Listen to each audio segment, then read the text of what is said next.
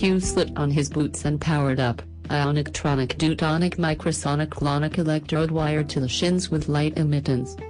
He walked gently in towards the bits of the planet which lit up, tiny microcircuitry with dark matter sucked gently at its side base in a closed gel system, kind of like gel toothpaste with sparkly bits which light up and diffracted light back into receptors along the silver tubing, like an analog amplifier, but with a constant impedance as measured around this temporary and reusable photography, negative as it was.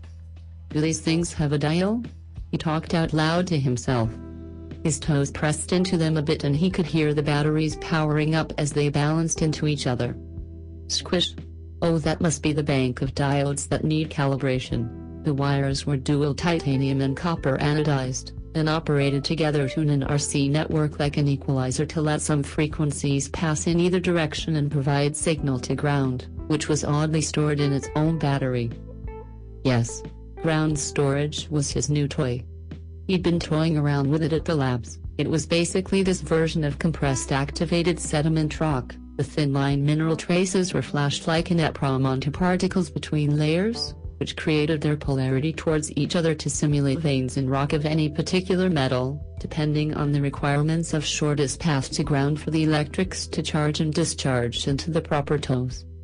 He flipped up his visor, which was auto-picking terrain for him this time, after it trained on his pathways for a bit. He saw some red clay rock flick past, and some other earthy prudential-looking granite.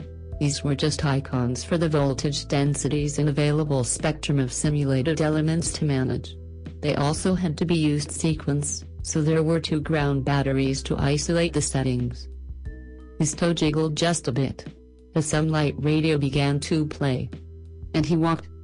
As he walked around town, the tiny electrics kept tabs on themselves and the batteries took his light travel direction and began the film. He rang the bell.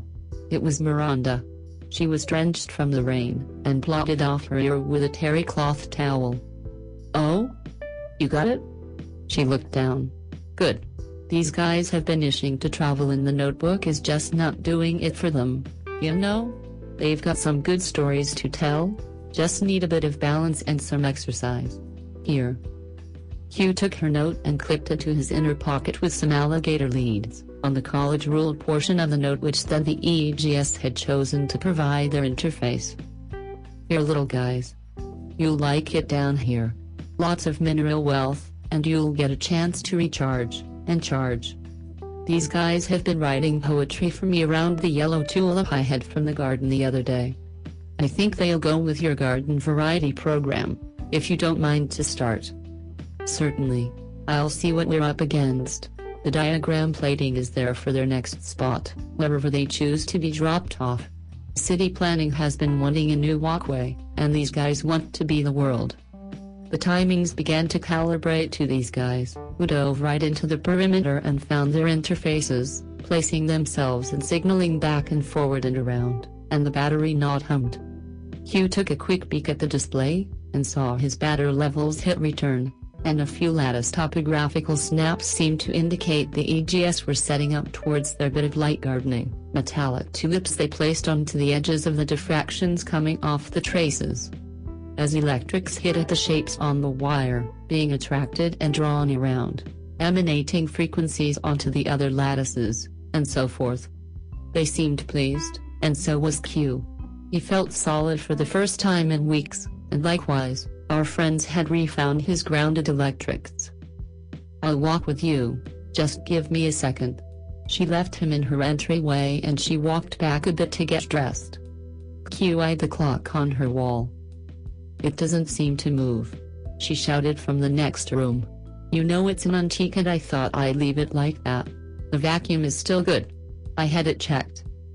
Hugh tapped on the glass and the wooden case for a second, and though of 3 blind mice. He looked down. "No mice.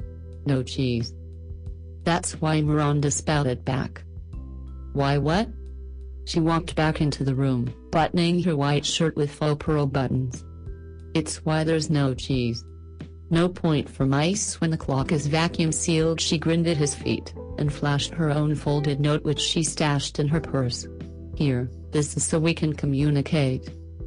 They strolled for a bit, and she brought up some maths and figures, and some of the paper she'd been working on, column inch at a time. It's about what these guys wrote me.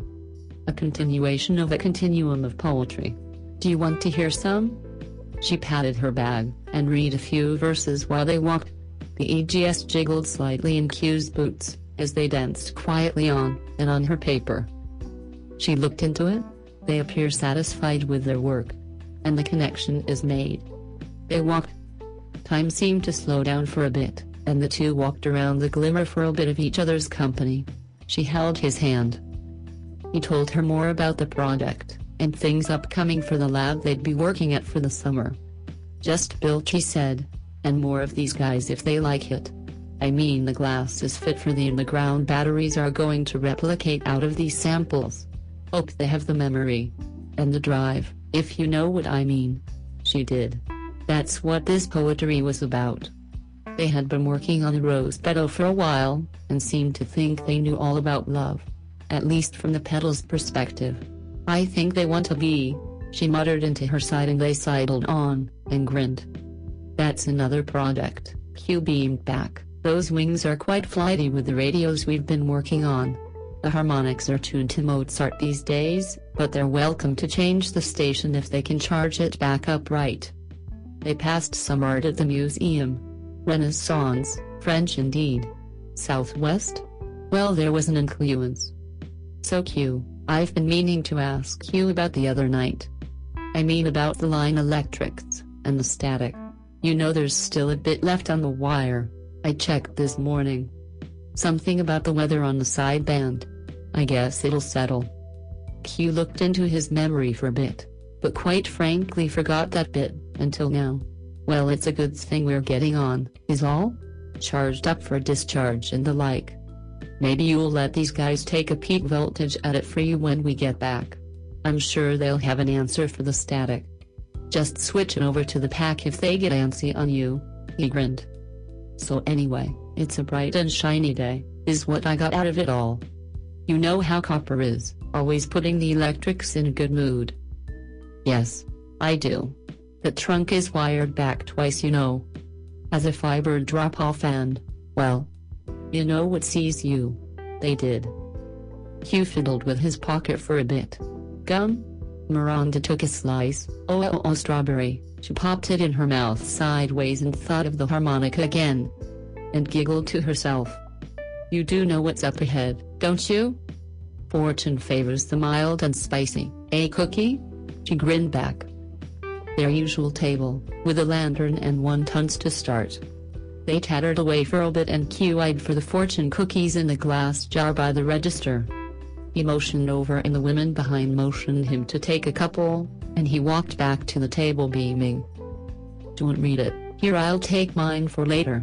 She put it in her purse. Q's boots jiggled just a bit, as these guys must have picked up the texts. He grinned to himself, and she likewise patted her purse. Things carried on like this for a bit, bits at a time. As time and time was again, she motioned for the check on her account, and the women behind the counter took out a large black ledger and signed their name on the row for the date, with an extra character to indicate their good time. He closed the book and nodded back. Miranda picked things up a bit, and as they stood outside, mentioned some of the dreams she had been having. All colors this time, and around and about the crinkly edges. Well, it was all fine, and the NLP was picking up and settling. She had been turning on some light electrics in the tune of antimatter and the likes, and time again. This time it was binaural beats to the cadences of. Well, there's a lot like that going on, that's how come the ground wire. Listen. They walked. Imagination tribunal gyration stop glacial matter use flowed sideways down the pathways of leisurely gestation, onward and towards a horizon of glowy oomph smattering of factoidal lattices for the benefit of. Well, Mr. Kite, lighting strikes matches for the pairing of electrons spin towards the vulnerably kind, and etc. Slight tension wire wrapped at the gauge of 30 knot for the underboarding of the snowy underlings which pattered neatly and gently in their soft tissue electrics, and they hummed. This has been Aqua Q on the mild easterly quarter-sized blotter stopper on the rose-petaled glisten cross hatchery, and you are, well, and adjusted vertical. bleep. Let's watch a full-length movie on YouTube with Mike Spiegelman. Let's watch a full-length movie on YouTube with Mike Spiegelman. Let's watch it. Hi, this is Carl. I wrote this song. I'm Mike's friend. My turn-ons are satin sheets. I love to be outdoors. Follow me on Twitter. Jokes to Carl. The French duh, not the duh. Let's watch a full-length movie on YouTube with Mike Spiegelman. Let's watch a full-length movie on YouTube with Mike Spiegelman. Welcome to LWAFLMOYTY. Those magical 10 letters acronym stands for Let's Watch a Full-Length Movie on YouTube with Mike Spiegelman and Carl. Hi, Carl. Hi, Mike. 9 letters in Le Waffle Mat. The waffle mont. See, I always imagine like a mont when I say it, so I always mispronounce it. But of course, it's Le Waffle Mont. Right. Well, that is our acronym. We are a podcast, and if you want to subscribe, whenever you use podcasts, you have to use the acronym LWAFLMOYT. But once you do that, you can subscribe. We stream first on MutinyRadio.fm. It's a website. You click it. There's a stream. If you can pull it off, you can do it on your apps. Every Sunday, we are on 5 p.m. Eastern Standard Time, 2 p.m. Pacific California time. And what we do is we watch a full-length movie on YouTube with you. Let us watch a full-length movie on YouTube. Carl, what's the movie this week? We are watching Cannonball Run, 1981. Cannonball Run. Yeah, I know. Your favorite. What luck. And we like the channel Movies After Midnight. It's movie with then a Z. Okay. After Midnight. It's really easy. Listen, none of us solved this whole LWAFLMOYT. It's just capital M, lowercase o, capital V, lowercase I, lowercase e, the capital Z, lowercase a, lowercase f, lowercase t, lowercase e, lowercase l, capital M, lowercase I, lowercase d, capital D, N, lowercase I, capital G, lowercase h, capital T. It's that simple. That is the channel we like. And this has been on since August of 2020. Yeah, that's kind of recent. And look, 38,000 views with such a recent. Okay, so Cannonball is one word, because you're not a dummy, you already knew that. And then run, dash 1981, and then an irrelevant dash at the end. Put that in your search engine, and you will find. It's cool, man. It's stylistic. You got the 2 hyphens on either end, man. All right. It looks like a cat. Whiskers. All right, so ladies and gentlemen, as Carl just said, go ahead, find the link, click it, hit pause, move the timer to the left so you have 000. And we're very grateful. As we mentioned, Mutiny Radio, you can go ahead and donate. That's all we ask. That's our only ad today. To Mutiny Radio, going to Venmo and go give $20 to at Mutiny Radio. Thank you guys so much for the GoFundMe and the funds, and also thank you to the city of and county of San Francisco for helping out artists in the Bay Area. But we have reached our goals for 2020, so you'll be hearing us complain in 2021. So we look forward to that doing it. So anyway, before us we had a show called The Edge of Insanity, which I think is on hiatus, Carl. No, really. Yeah, but they're gonna best of. So check out some best ofs, and it's hosted by Paul Brumbaugh, who is also our countdown king, and here he is in robot form. Please give it up for the Paul Brumbaugh. Let's get this started. I am ready. It was a live show. We're very excited to have Paul here as our countdown gentleman. Let's get ready to Brumbaugh. Ladies and gentlemen, let's get ready to rumble! Okay, so let's get ready to Brumbaugh. And now, what you've all been waiting for, master of the descending numerals, the countdown king himself. Would you please welcome Mr. Paul Brumbaugh. All right, guys, you know the drill. Put that finger right over that triangle and do it in 3, 2, 1, go. The good old classic movie 20th Century Fox logo. Nothing possibly could go wrong with this movie. Uh-oh. There's a disturbance outside the movie house. There's a car chase on the 20th Century logo. There's a car chase on the 20th Century Fox logo. Haha, cops got it. That was Burt Reynolds' laugh. We'll hear a lot of it. It's nothing like hearing the stars laugh at their own movies. But that's pretty cool. Hal Needham. I love Hal Needham. He was Smokey and the Bandit. He was all Burt Reynolds all the time. He was all Burt Reynolds all the time. And you know what? He made a bunch of TV movies, The Smokey and the Bandit, without Burt Reynolds. So he knew how to hang on to that property. Yeah, it was a franchise. We have an all-star cast here tonight. We want to mention that LWAFLMOYT. If you go over to our Facebook page, Let's Watch Full Life Movie on YouTube, you'll see links. But we did the unofficial second sequel of Cannonball Run, a delightful little film called Speed Zone. Remember that, Carl? 1989, and I didn't know that it was unauthorized. I thought it was part of the franchise. Maybe that's why they didn't say Cannonball Run, right? Right. Well, you know, the winner of the previous race in Speed Race, of course, was the winner from Cannonball Run 2. Uh-oh. She cannot drive 55, nor can she resist tagging shit. Was that Hagar, right? Hagar? Yeah, Sammy Hagar. So, yeah, there was Cannonball Run in 2 in 84 and Speed Zone in 89. And in 2011, there was a video game, The Need for Speed, which has got the same sort of plot. But check this out. They have bought the rights to this film, Paramount, and they're going to do another one. Oh, great. I look forward to it. Look at this all-star cast, if you know. Yeah, Burt Reynolds, of course, won't be in it, but they'll figure it out, right? Did Dom DeLuise pass away? Will Dom DeLuise be in it? Is he gone? Did he pass? Will Bianca Jagger be in it? Yeah, Molly Cone? Tell me. Will at least Jimmy the Greek Snyder be in it? Oh, Carl, will Mel Tillis be in the remake? Please tell me.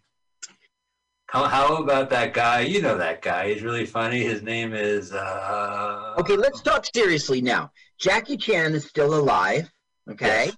Okay. I think the son of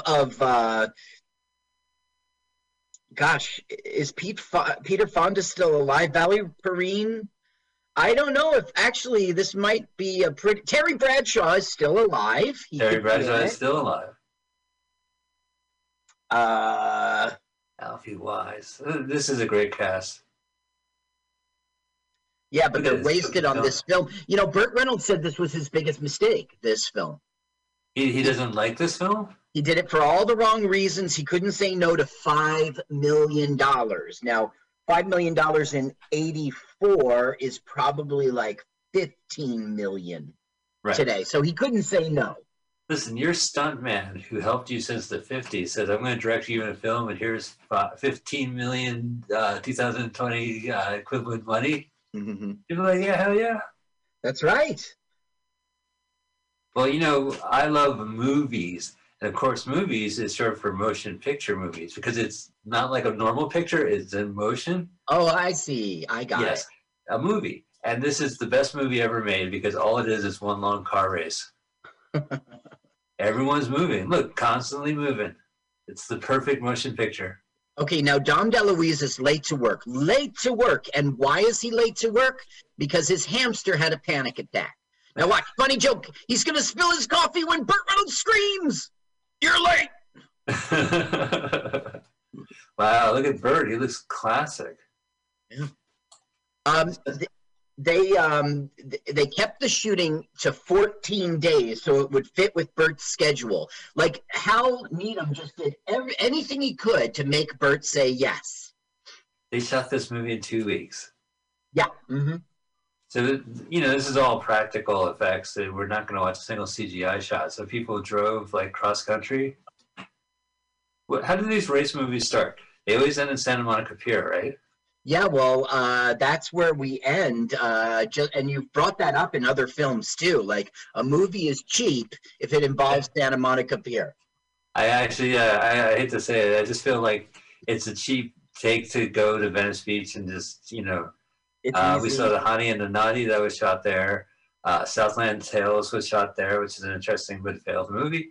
And a lot of Surf Nazis Must Die, I believe, was shot there. The Trauma film. And Trauma. Yeah, the Trauma film. It was drama to watch. The Mixed Nuts with Steve Martin. Romeo and Michelle, they lived there, but I like that movie. I had Dana Carvey, one of his films, he lived there. It goes on. Now, Mixed Nuts, I love Steve Martin. Is that? Oh, I got to tell you a plot point. Okay. Dom DeLuise just mentioned him, and Burt Reynolds freaks out about it. Like, we don't discuss him. So we'll see what that is later. Oh, Sammy Davis Jr. Sammy Davis Jr. And Jimmy the Greek. Yeah. Did I say its name wrong? Jimmy the Greek.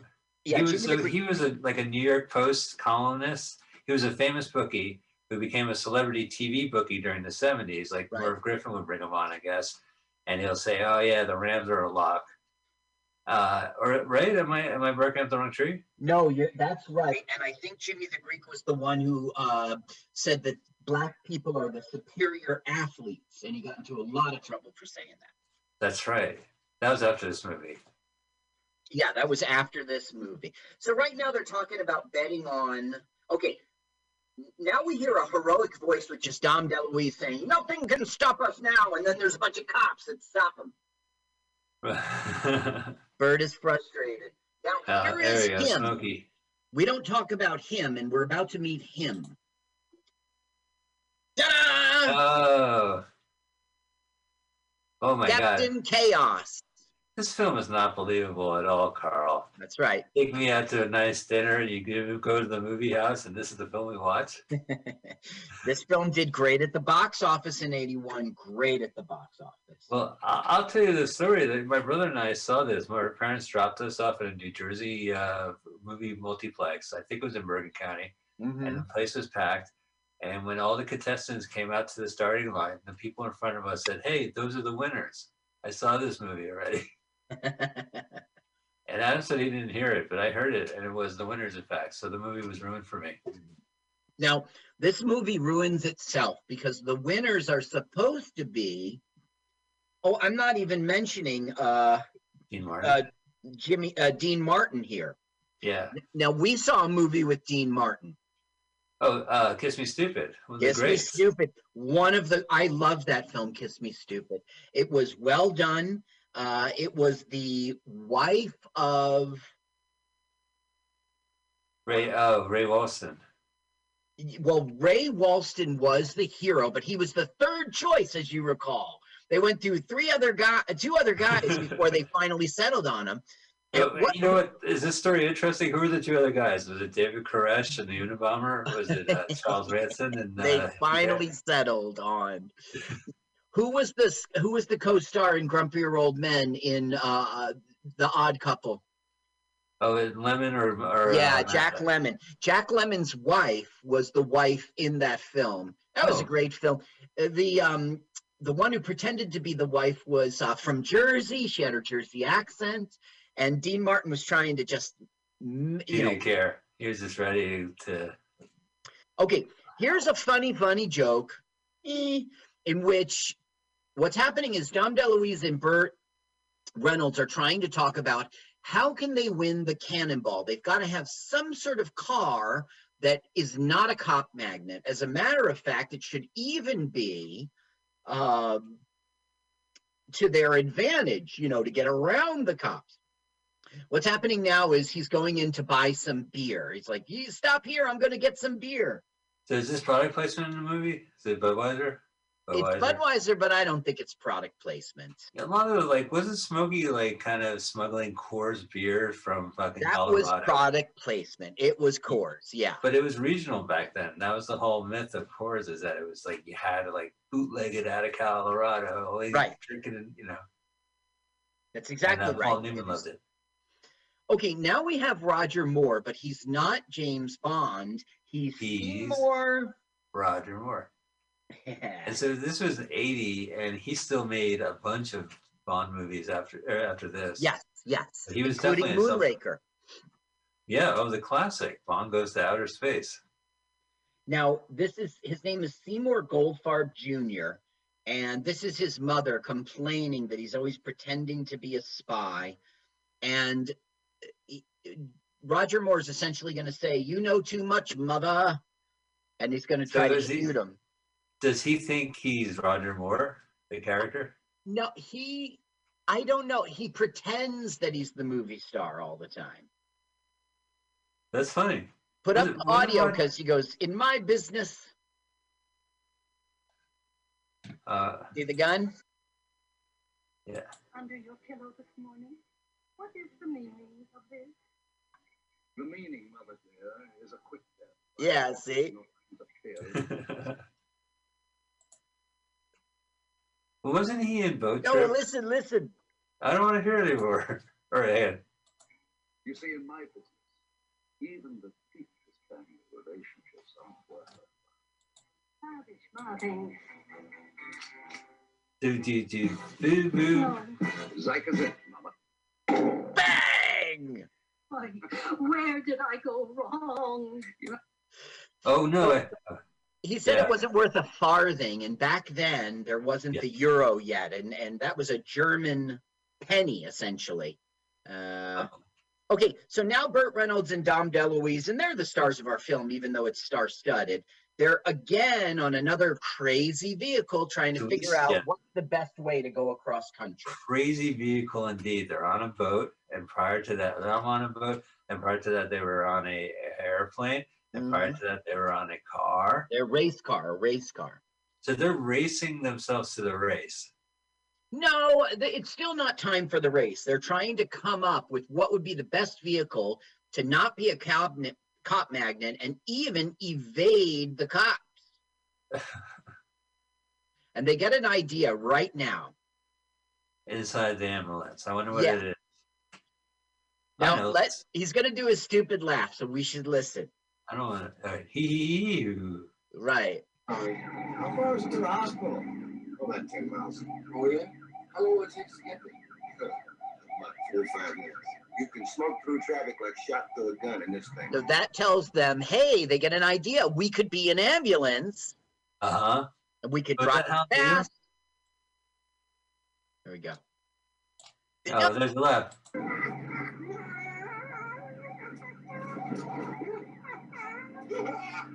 All right. So look, Burt Reynolds is so in love with himself.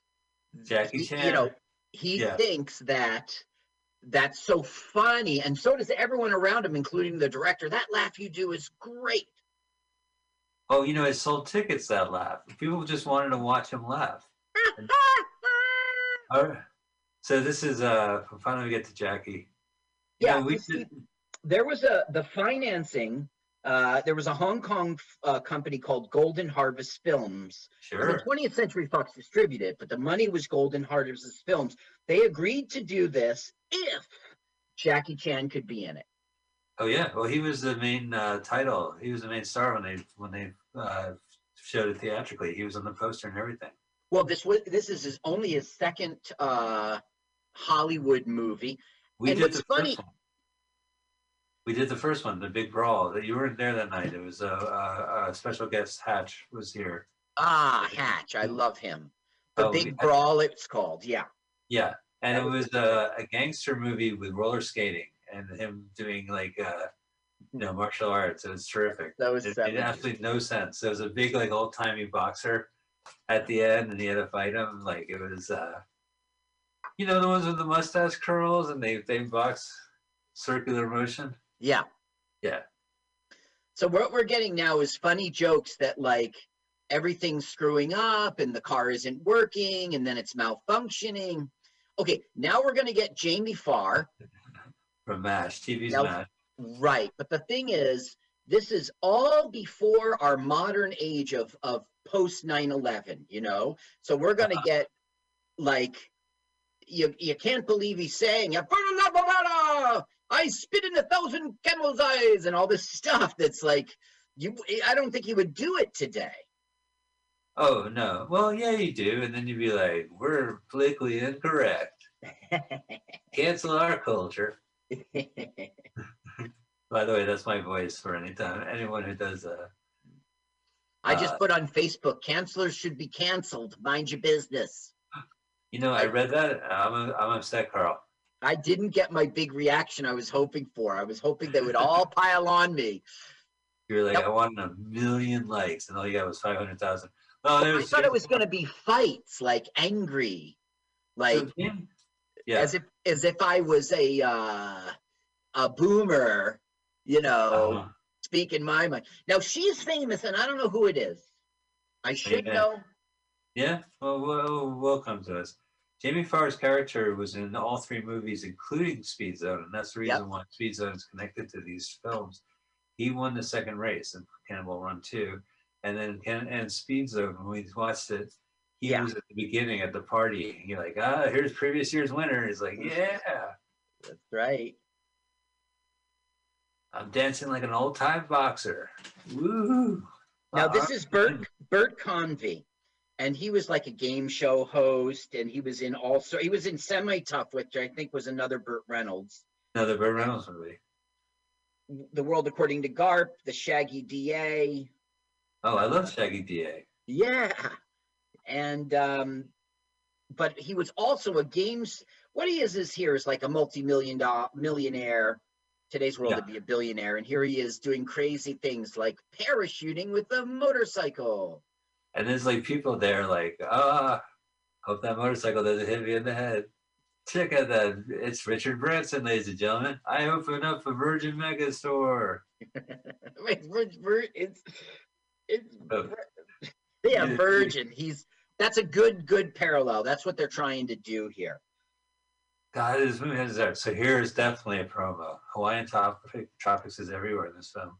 Now, this is Lock, Stock, and Barrel. It's like a motor-in kind of place, and it's where the real race, the first race ever actually started in New York City, but the other one started in Connecticut at this place, Lock, Stock, and Barrel. And the guy who wrote this, Hal Needham, right? His idea. Brock Yates is the guy who wrote it. This whole race was his idea. Damn it. Look, there's the Hawaiian Tropics models. There's now put up the sound because he stutters.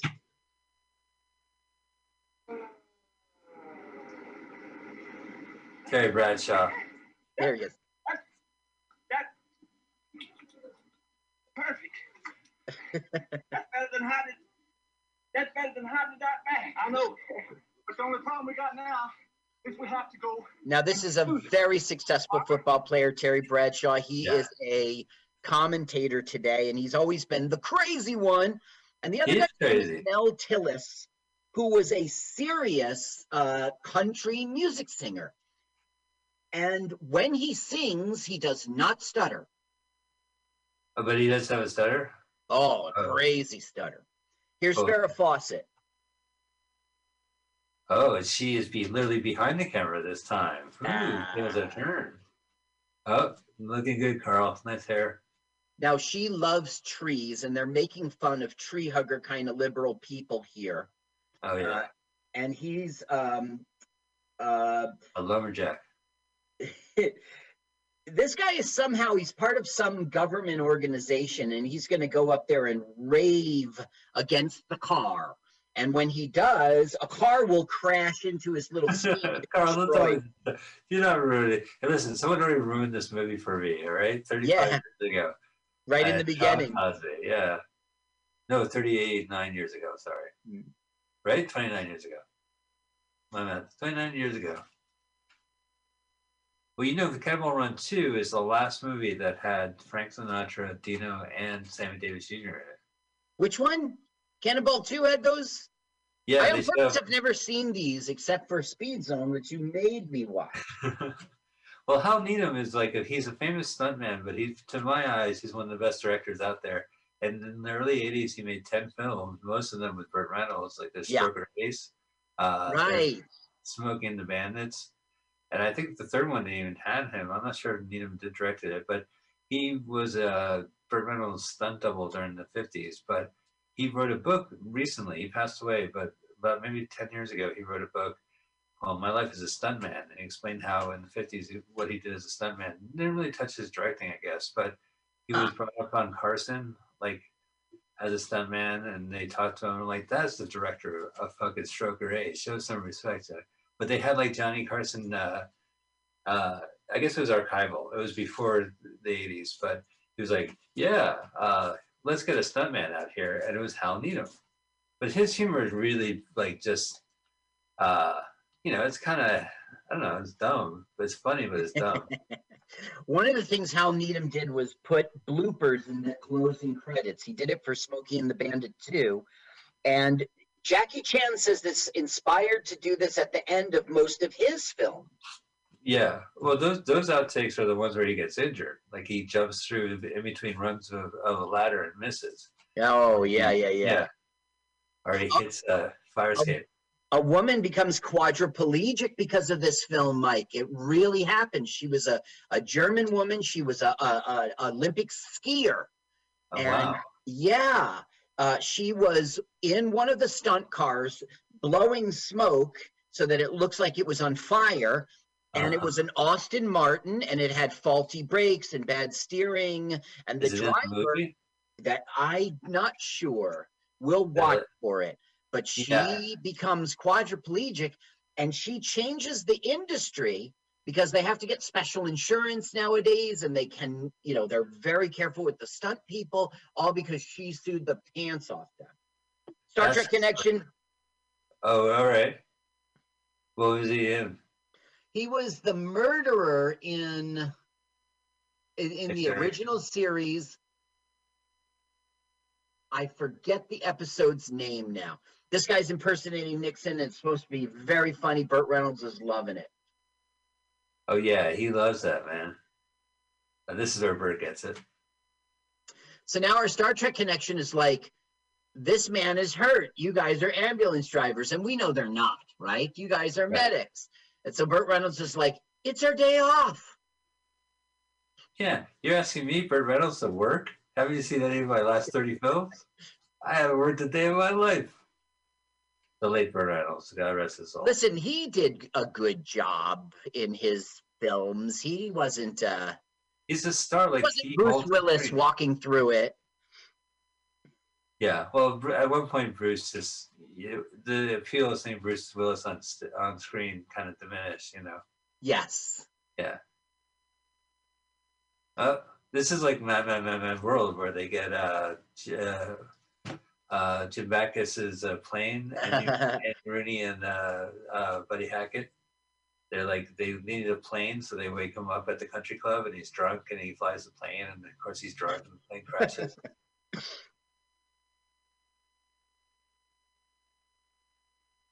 Roadrunner. Feel free to sing the Roadrunner Wile E. Coyote Show theme song. Yeah, but that's for the movie Wallflowers. Oh, right. Daryl Hannah's not the mom, right? Not the mom. Right, when she says, Beep, beep, pew. Listen, you're my mother. Oh. Beep, beep. Beep, beep, pew. Roadrunner. Ah! This is the actual place, right? Yeah, this is the actual place in Connecticut where listen, I gotta say that. Let me talk about that. This guy, Brock Yates, who wrote this, he was a writer for Car and Driver magazine, and he came up with the idea of the Cannonball Run in the real world. It was called, I'll tell you in a minute, but he was the one who said, now it was from New York to LA, which makes more sense. I don't know why it was Connecticut. That's deeper in. Connecticut is the tri-state area. That's New York. But if you're thinking East Coast to West Coast, why start in Connecticut, which is on the East Coast? Is the traffic different? Do they can't stand driving 55? I don't know. The thing is that Route 80 starts in... I don't know. I don't know why it wasn't New York to LA from then on, but it wasn't. He came up with the idea It was named after Ernest Cannonball Baker, who drove across country in 1927 and made it in 60 hours. He wrote a book about it called Sunday Driver. And he was going to make a film based on the book called The Cannonball. This was the name of the race originally. Cannonball Baker Sea to Shining Sea Memorial Trophy Dash. Oh, too long. Can't fit in the marquee. 120 characters. That's the max. Okay. Now, the speech guy is really upset that his speech got interrupted.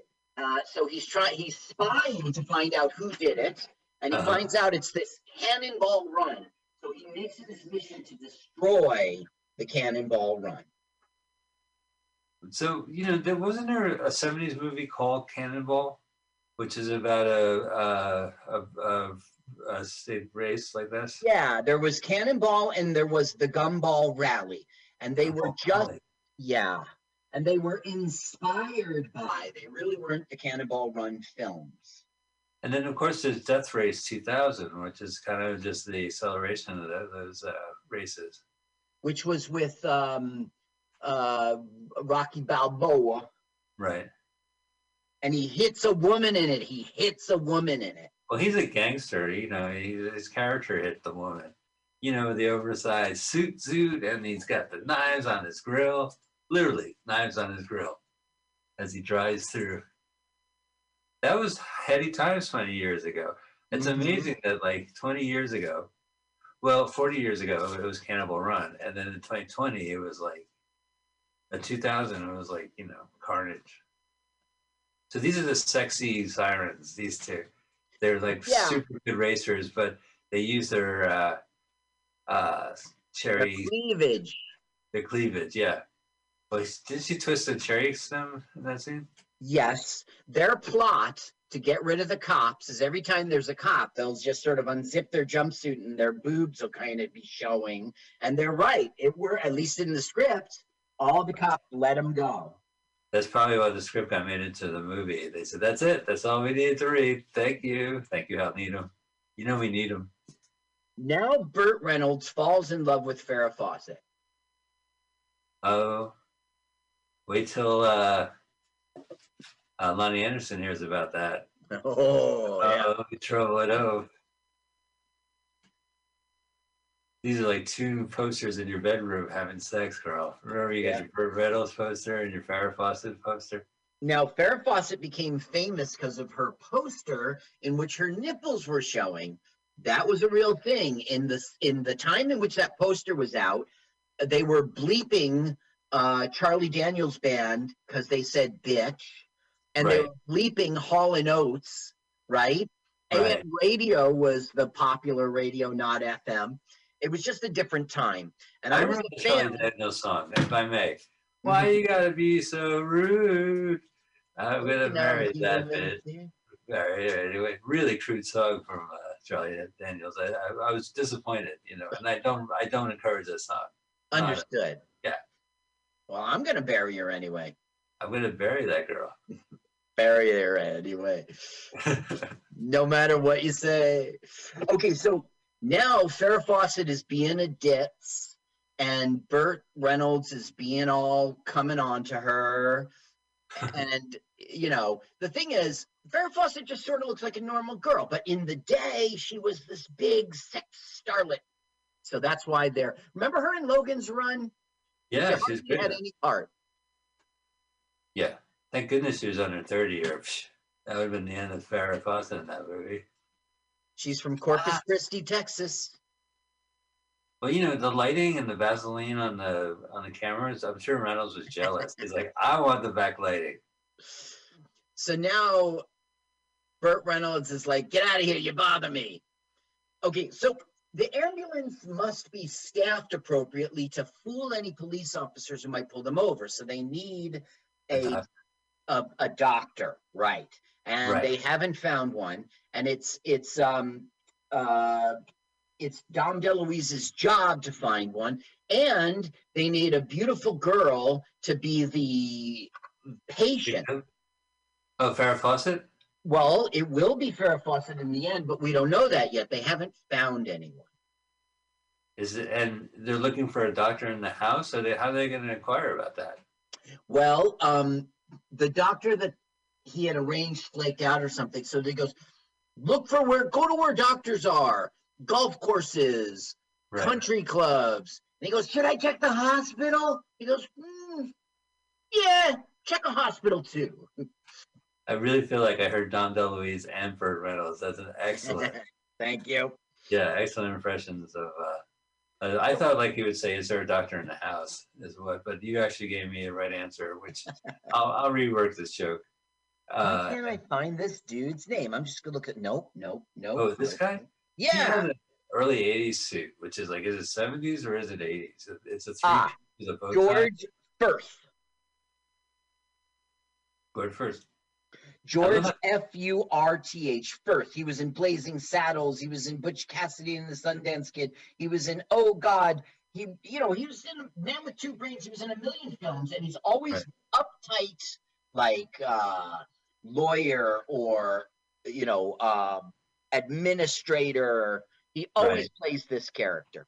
He seems so frustrated when he plays him. Mm-hmm. Perfect. All right. Nothing's going to go wrong with this motorcycle. Well, the gag of this whole thing is that the guy in the back is fat. And so as they go cross country, they're doing a wheelie unintentionally. Now that is some Needham humor. I must mention, Carl, I recommend watching the DVD commentary by the late Hal Needham on the Cannonball Run recent release. It's really good. It's just as enjoyable as the movie. But one thing he says about Jackie Chan is that there's one scene where Jackie Chan is fighting stunt people, and he's like, he's from Hong Kong, and he gets to fight with American stuntmen. But the way he phrased it was, he gets to fight some round eyes. So that's on the commentary track. And again, but the one thing I never understood is like, what country is Jackie Chan from? Is he's China, right? But not Japan. Right, but in this movie, he's Japanese, right? Correct. Or does he just happen to be in China and has an obsession with Japanese cars? No, he is Japanese in this film, and he's acting. But I could pretend to be a guy from France, right? I mean, it's not so terrible. No, it's not. But I don't think people said, "Oh, Carl Halp sounds French. You're hired." Yeah, right. Sounds a little German to me. You could take a famous theme song and just change a couple of notes, and then it's your own song. So this movie milks it with their fake James Bond song. Yeah, that's right. Exactly right. Look at Luigi. He has another brother. That's his brother Carl. They don't talk about Carl. The joke is there's no Jack here. He's holding it up. Oh, thank God. Thanks, Carl. I was like, is there a joke in this movie? Boom. Dino. There is hardly a joke in this movie. It's really quite bad. Is that Mary Lou Henner? No. No. Now, the joke here is that Dean Martin's a priest, but he's chatting up girls. Right. Put on the thing. Let's hear his stutter. Put on the sound. Oh, this is the joke where he drinks beer on the road. Mickey, my dear, you get serious. Give me the rest of that beer. All right. I tell you, Mike, I swear to God, I wish you were Johnny on the spot. I tell you all the time, turn up the sound, turn up the sound. There's a funny part. And you're always lagged. You're always... I'm not lagged. I just have a different window open. That's all. The MutinyRadio Studios has only, a certain amount of... Dude, next time I say, in another show in the future, next time I say, turn up the sound. I got it. I'm ready for you, man. We got the whole race coming. Come on, so now the race will start, okay? And the guy's giving like the intro, right? And they're gonna punch a ticket. Is that Brock himself? I came up with this shit. Fuck you, Death Race 2000. I'm not sure, but he does appear in this film, and so does Needham. I think we saw Needham at the bar. Listen, by the way, these guys, Needham and Brock, really did participate in the Cannonball in an ambulance. Yeah, that's the famous story. That's like the thing about this movie is that they did this. So this is where they finally introduce, after 34 minutes of getting them there.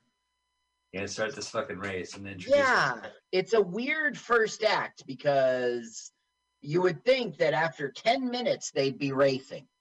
Yeah, well, you know, or there's like one plot point where like a woman needs money for her baby's health or some shit like that. You know, or like something that kind of drives it along. But, you know, they all kind of have little episodes and then, but this is my favorite part where they introduce everybody. Yeah, it is. But the thing is, we've met everybody. You know, this film wasn't written by this film was written by a journalist. It wasn't written by a screenwriter, you know? Oh, because the story started here and then it isn't like we should start the story. Look, and another thing, I started to tell you this earlier. These guys are supposed to win the race. That's how a Hollywood movie goes.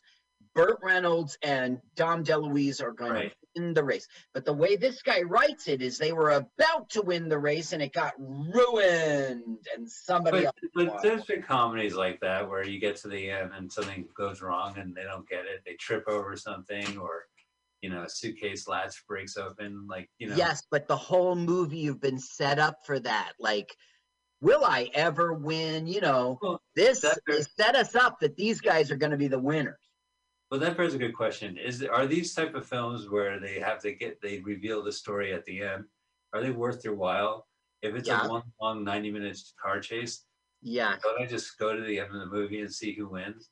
Listen, it is a proven formula from time immemorial, and it's not about movies. It's just about story.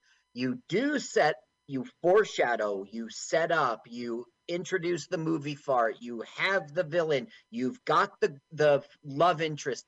All these things satisfy you as a viewer. And if you think, oh, you know, well, fine, you're going to have a movie that doesn't do it for people, you know? It sucks, but this is real life. I accept it. This film was nominated for a Razzie. It didn't even win that.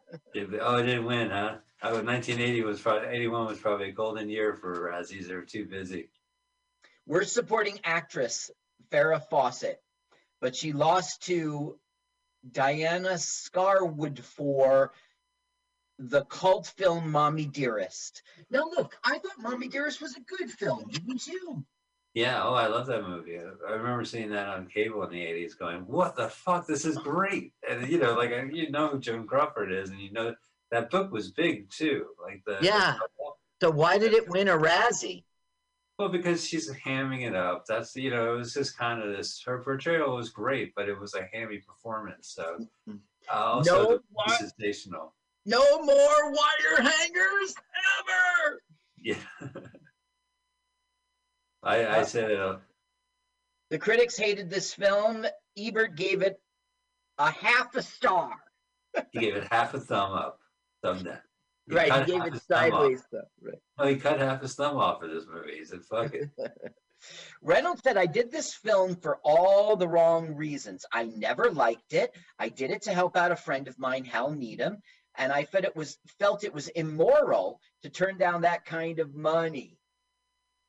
I really think I sold out, so I can't object to what people say about me. Right, for something he objects, the end credits consist of his fucking outtakes. And then at the end of the movie, it's the sound of his farts. So poor him for being victimized by this film. Yeah. But, you know, I guess he didn't have a choice about the outtakes. The Hal Needham commentary track, he says, like, the cast and crew would drink and watch the dailies afterwards. So they all, like, have, like, scotch or whatever. So, you know, he's a hard drinking. Like, this guy's, like, you know, old school, not in a good way, I guess, but in the old Clint Eastwood, Gran Torino type of old school. You know, Dean Martin was drinking. Yeah, I know. He looks terrible after all those drinks in the 80s. This and Cannonball Run 2 were his final films. Yeah, he, you know, his roasts are available on, I believe, Amazon Prime. Mm-hmm. You can find his roast. So if not, try TV. And I've been watching the Friars Roast TV show sponsored by Kraft, live from the Kraft Music Hall in 1972. hosted by Johnny Carson, and it was called the Fire Club's Roast, and it's just, terrible. These two, and this whole movie sucks, okay, and it's not funny, but these two sometimes have funny lines. And I'm going to tell you to turn the sound up. All right. No, not now. Boy, we are not on the same wavelength. I've known you since 80. Gotcha. All right, here you go. What? We're of course we're on the same sentence. Yeah, as you just said, what? I don't get it. All right, here they go. They're all boozy. That's the thing. Their drug of choice is booze in this movie. No one's getting high. Listen, you're 100% right. Brock Yates, this guy on the right here, that is him.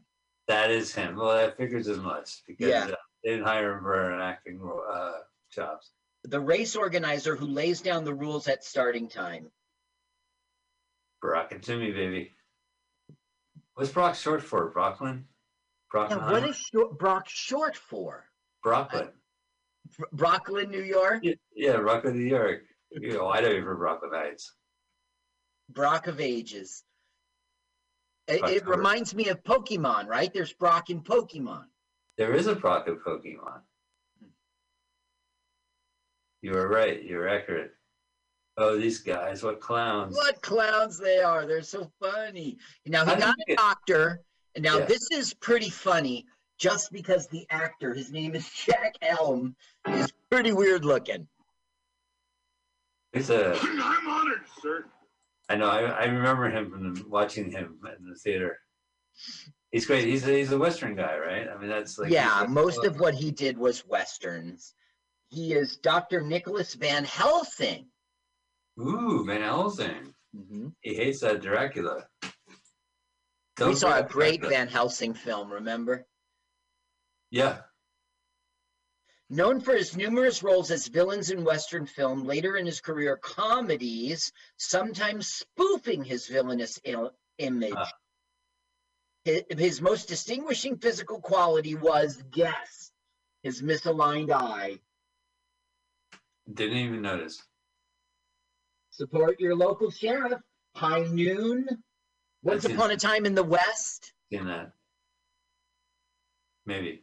It's a 3-hour movie. I might have not seen that one. What's Up with the West, I've seen.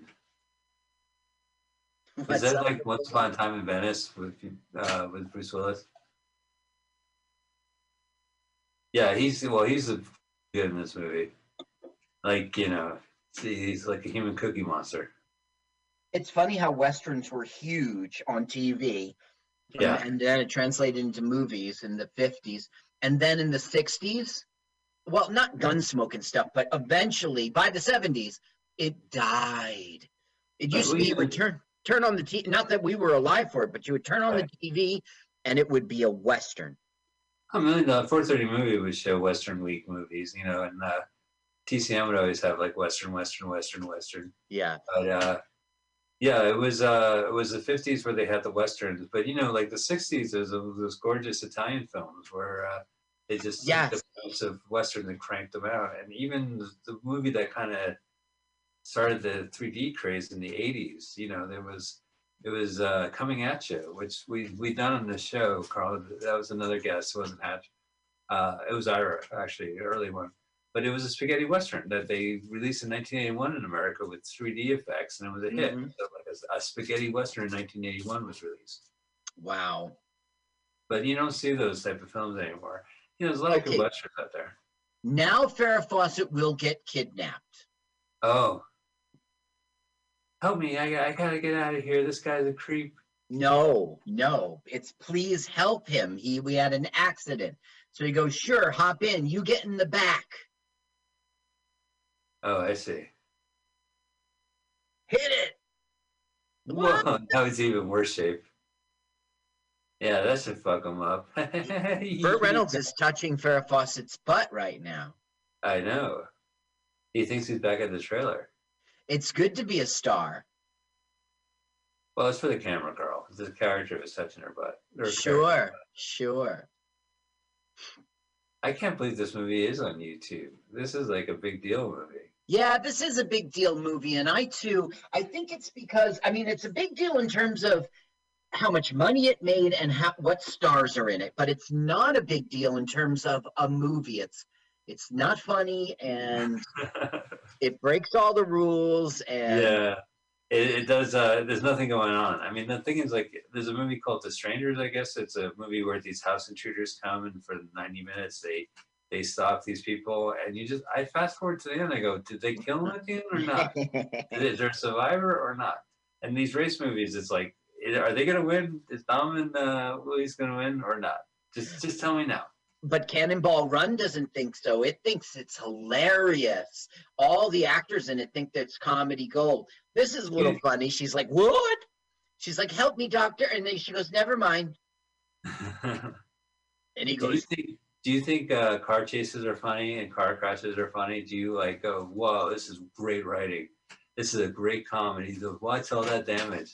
Well, car chases are to thrill, right? Like, yeah. So it's at a point in which it better be good. It better be Bullet, right, yeah. Now, there's one point in which the Blues Brothers, knew that, and so they went crazy and did. Remember, there's a million crashes, and by the way, this is very racist, and I'm very mad at it. Every time you see Jackie Chan, you hear dun dun dun dun dun dun dun dun. Uh-oh, they got pulled over. They're gonna lose, Carl. Adrian. If only they had an ace up their blouse. Oh, you know me from Swamp Thing. You know Swamp Thing? Yes, ma'am, I do know the Swamp Thing. And on the lesser extent, I also know Return to the Swamp Thing. Now look, she got unzipped. When did that happen? She's good. A minute ago, she was zipped. Oh, no, she zipped up again. Well, now she's zipped down. You know what? That was a continuity error that the internet didn't tell me about. Wow, that's good, Carl. You found it on your own. You are the internet. Yeah, why was I looking there? You are the Matrix now. Do you get it? Yeah.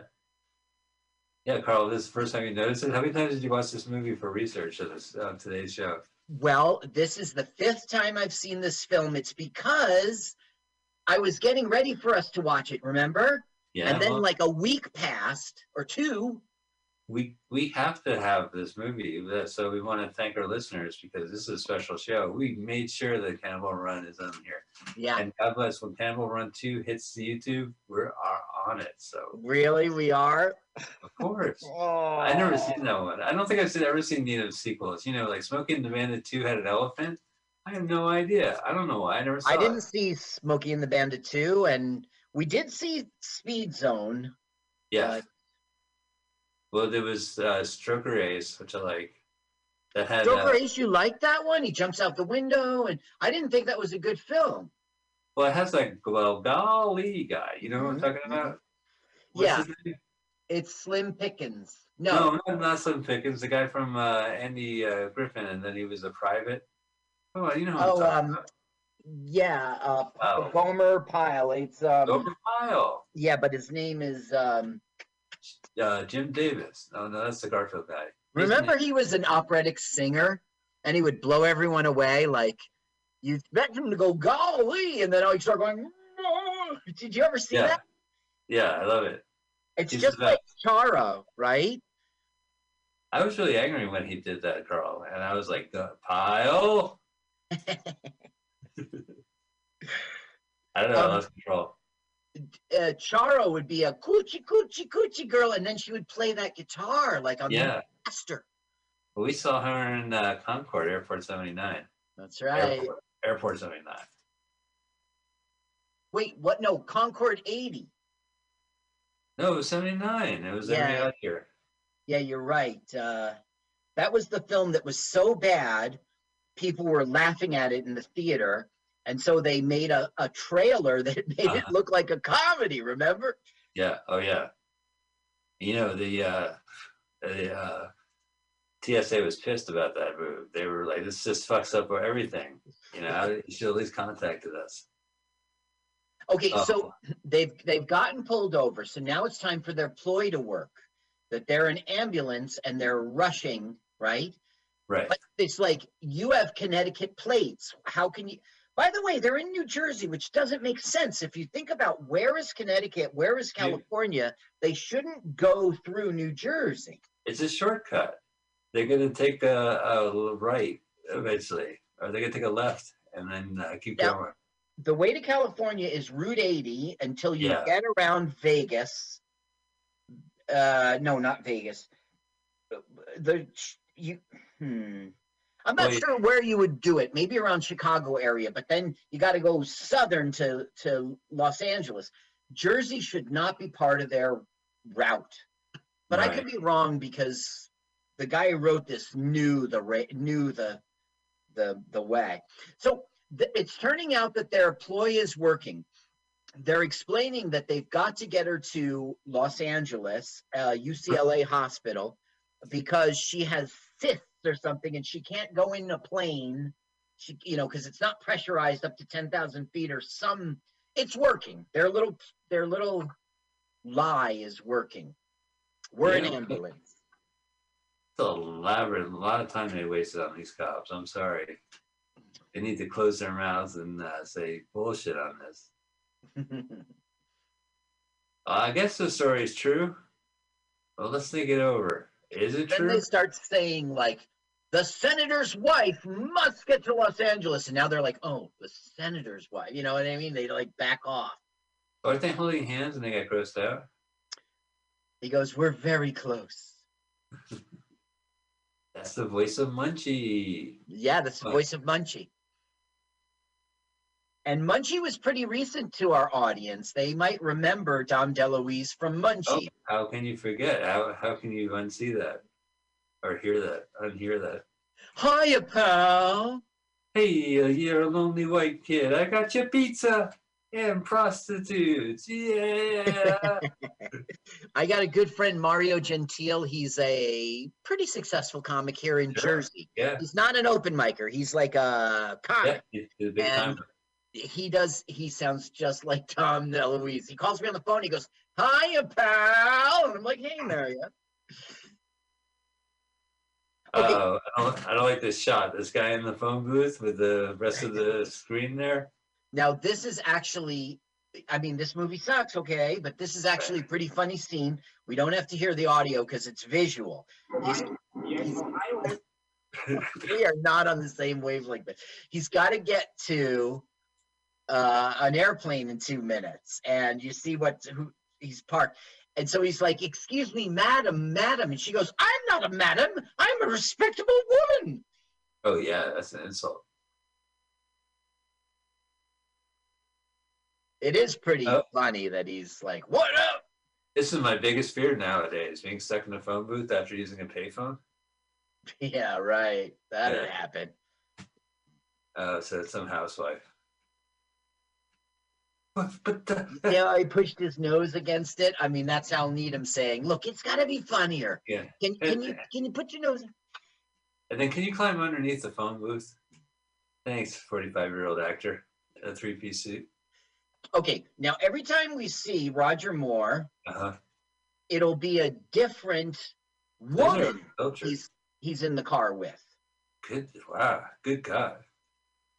He just calls an escort service. Yeah, I guess. One of them will be Bianca Jagger, as you know. Yes, very excited. Wife of Mick Jagger, I believe.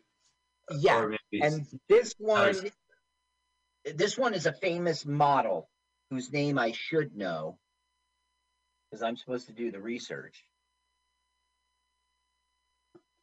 But is it like she's going to hit the ejector seat or something like that? Right. See, the thing is they don't do it. She was about to push the lighter, which is the ejector seat, and he stopped her. Lois Hamilton is her name, and she was a very famous model at the time. Gotcha. Oh, from Star Wars, Lois Hamilton. That's her name, not Moise Isley. I'm sorry, I misheard you. Where you'll never find a more treacherous hive of scum and villainy. I think I said it right. Yeah, I think you did it. Congratulations. It only took you 40 years. Boy, I tell you, they should have made that Star Wars, The Empire Strikes Back. Stop making them. I think the last film should have been Star Wars, Cannibal Run. Star Wars style. Speed Zone, like Star Zone. Yeah, Star Zone. No, but Star Wars was an excellent movie, and Empire Strikes Back was just as good, and that was it. The other movies were terrible. Now, the Disney ones have clout, but they're different. They're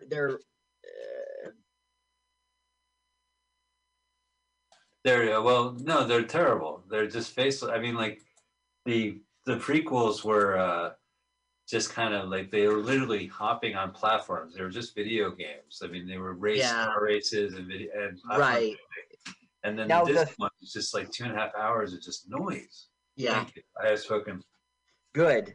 And Jar Jar Banks was a stupid character. The whole thing was dumb. Now, the third prequel, when he becomes Darth Vader, that was the only one that was kind of close to being a movie, you know? I mean, Palpatine seduces him and... Well, that should have been one movie, that whole trajectory. But, you know, whatever. Here we are talking about Star Wars over Cannibal Run. Right. Good point. Let me tell you something interesting. In March 79, Yates formed one of the 46 teams with director Hal Needham to complete a 150-mile-per-hour van converted into an ambulance with L.A. doctor Lyle Royer and Brock's second wife, Pamela Reynolds, riding as the patient in the gurney. The ambulance never made it to the finish line. The transmission gave out 50 miles short. That's a long space away. Yeah. Oh, look at these priests. Sammy. See, if this movie came out in the 60s, it would be Sammy and Dino as priests racing around, and it would be like maybe Peter Lawford would show up. It would be, you know, so it's always good to see them in the movies. You know, it's funny how everyone fawns over Farrah Fawcett. I mean, now that we're not, you know, we're distanced from time and she's not the sexy starlet, right? Yeah. She's fine. She's pretty and everything, but she's not Marilyn Monroe at all. You know what I mean? Yeah. Well, what's her name? She's in the Avengers as Black Widow. Oh, Natalie Portman. No, right? Scarlett Johansson. Okay, I get the two mixed up apparently. That she earns her rep as the most beautiful. You know, I don't know. Time has passed, and Farrah Fawcett, she doesn't have legs. She's not holding up. All right, I'll have to break the news to her when I go home tonight. She's dead. What? Well, all right, never mind. Yeah, 14 days of filming to keep the actor's schedule, and they threw $5 million at him, plus a percentage of the profits. What, for Bert? Bert got a profit from, well, fuck that. This movie was a smash. Yeah, it was. Now, Superman... In 1981, Superman beat it for opening weekend. And for the year of 81, it came in 6th highest grossing. 6th. No. But still, it made a ton of money. Now, E.T. the Extraterrestrial was in 1982. So this is like right before the biggest movie ever. Well, yeah, this year, Raiders of the Lost Ark was out. That's a big movie. Yeah, there were big movies in 81. I have a list somewhere. Did you ever see a Hal Needham movie called Mega Force? I've heard of it. No, I never saw it. Yeah, it's good. It's really cheesy effects, but it's like a future A-Team. Oh.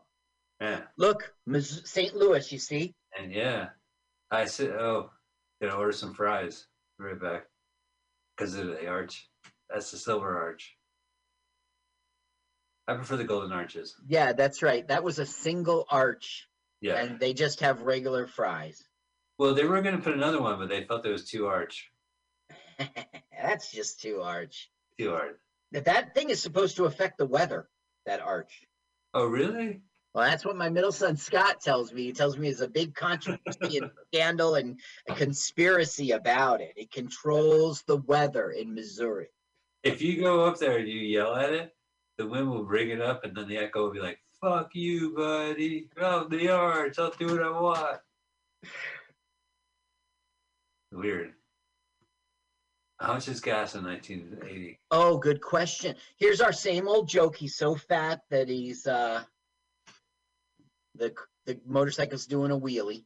Now, was there a promotion with 7-Eleven? Like, could you get glasses of the Cannibal Run with their commemorative glasses? You know how they always have like those horrible stickers. Right. Yeah. Commemorative. Commemorative. Yes, let's commemorate the release of Cannibal Run. Now he starts singing that Dr. Pepper song. I know. They think they're so funny. They think they're so funny. Well, you missed it. You missed it. I was. There it is. Dr. Pepper. Okay, now the Dino and Sammy Davis pulled them over to bless the ambulance, and when they did, they gave him a flat tire. So now they're going to get payback. He's telling the cops that they're like flashers who dress up as priests. So are they talking Chinese right here? Mandarin? They're talking Japanese. Poor Jackie, he couldn't really get a break in America. What are you talking about? He's a huge star in America. Yeah, but this movie was 1981. He was a huge star, you know. In 1980, The Big Brawl was his like American. What was the film with the black guy who's very funny, but his bit is he doesn't shut up? There was several of them. That made him a star. That made him a huge star. That guy's name is Chris Tucker. Rush Hour 1, Rush Hour 2, Rush Hour 3. You are fat. Pretty hot and tempting. Yeah, Rush Hour. That's it. Yeah. That made Jackie Chan a big star.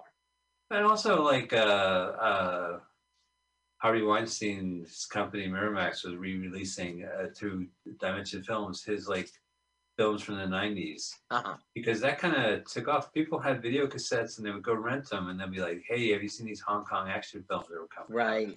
And this guy does his own stunts and the end credits are all his bloody, you know, so you would watch a bunch of his films.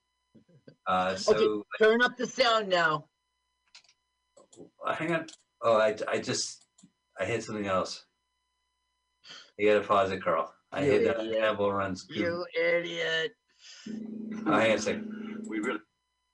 I'm at 44 or 48. I don't know what to do with you, Mike. Where are you? I have to find out now. We missed it. Listen, by the way, audience, I am interviewing for a co-host. I'm at 1 hour and 2 minutes and 51, 52, 53. All right, I'm almost there. You want me to pause and you? Yeah. Okay.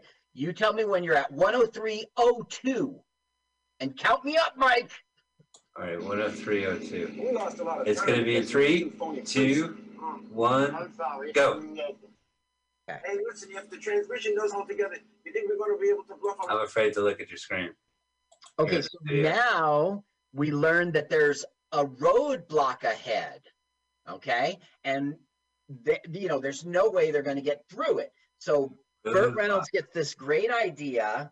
We'll piggyback on the back of a truck. Is he on a CB and is he talking CB shit? He's like, hey, 10-4, good buddies. It's Smokey. We got you a Smokey. Just the lightest little bit. Bandit. Okay, that plate is from the James Bond movies. It's golden. I have it. I'm not sure which two. I have it here. The man with the golden arm? It might be the fly who bugged me. That's their joke in this movie. Yeah. That's a real joke in this movie? Yeah. Someone put that in a screenplay and got paid for it? Yeah, Bianca Jagger goes, oh my goodness, it's so hot. And he goes, I don't know. When I was in Cairo shooting The Fly Who Bugged Me, it was 130 in the shade. The Fly Who Bugged Me. Oh man. That's how they won the Peabody Award. And the winner of the Pulitzer Prize for 1981 goes to Hal Nito and the cast and crew of the Cannibal Run. Okay, now this is a syrupy, sweet, sickening moment between these two, in which Burt Reynolds is like, I really like talking to you. That's sweet.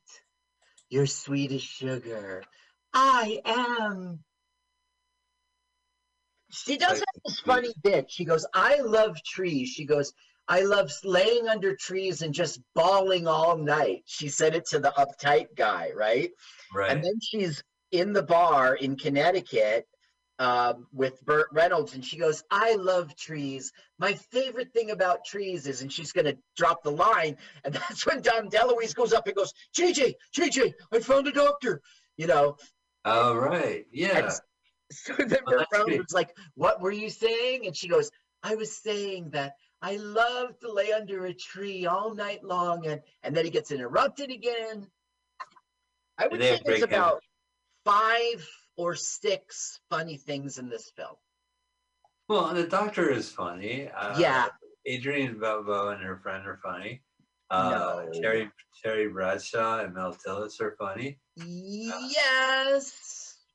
And then, well, they shot their wad in the beginning of the film. You can't top driving your car into a swimming pool.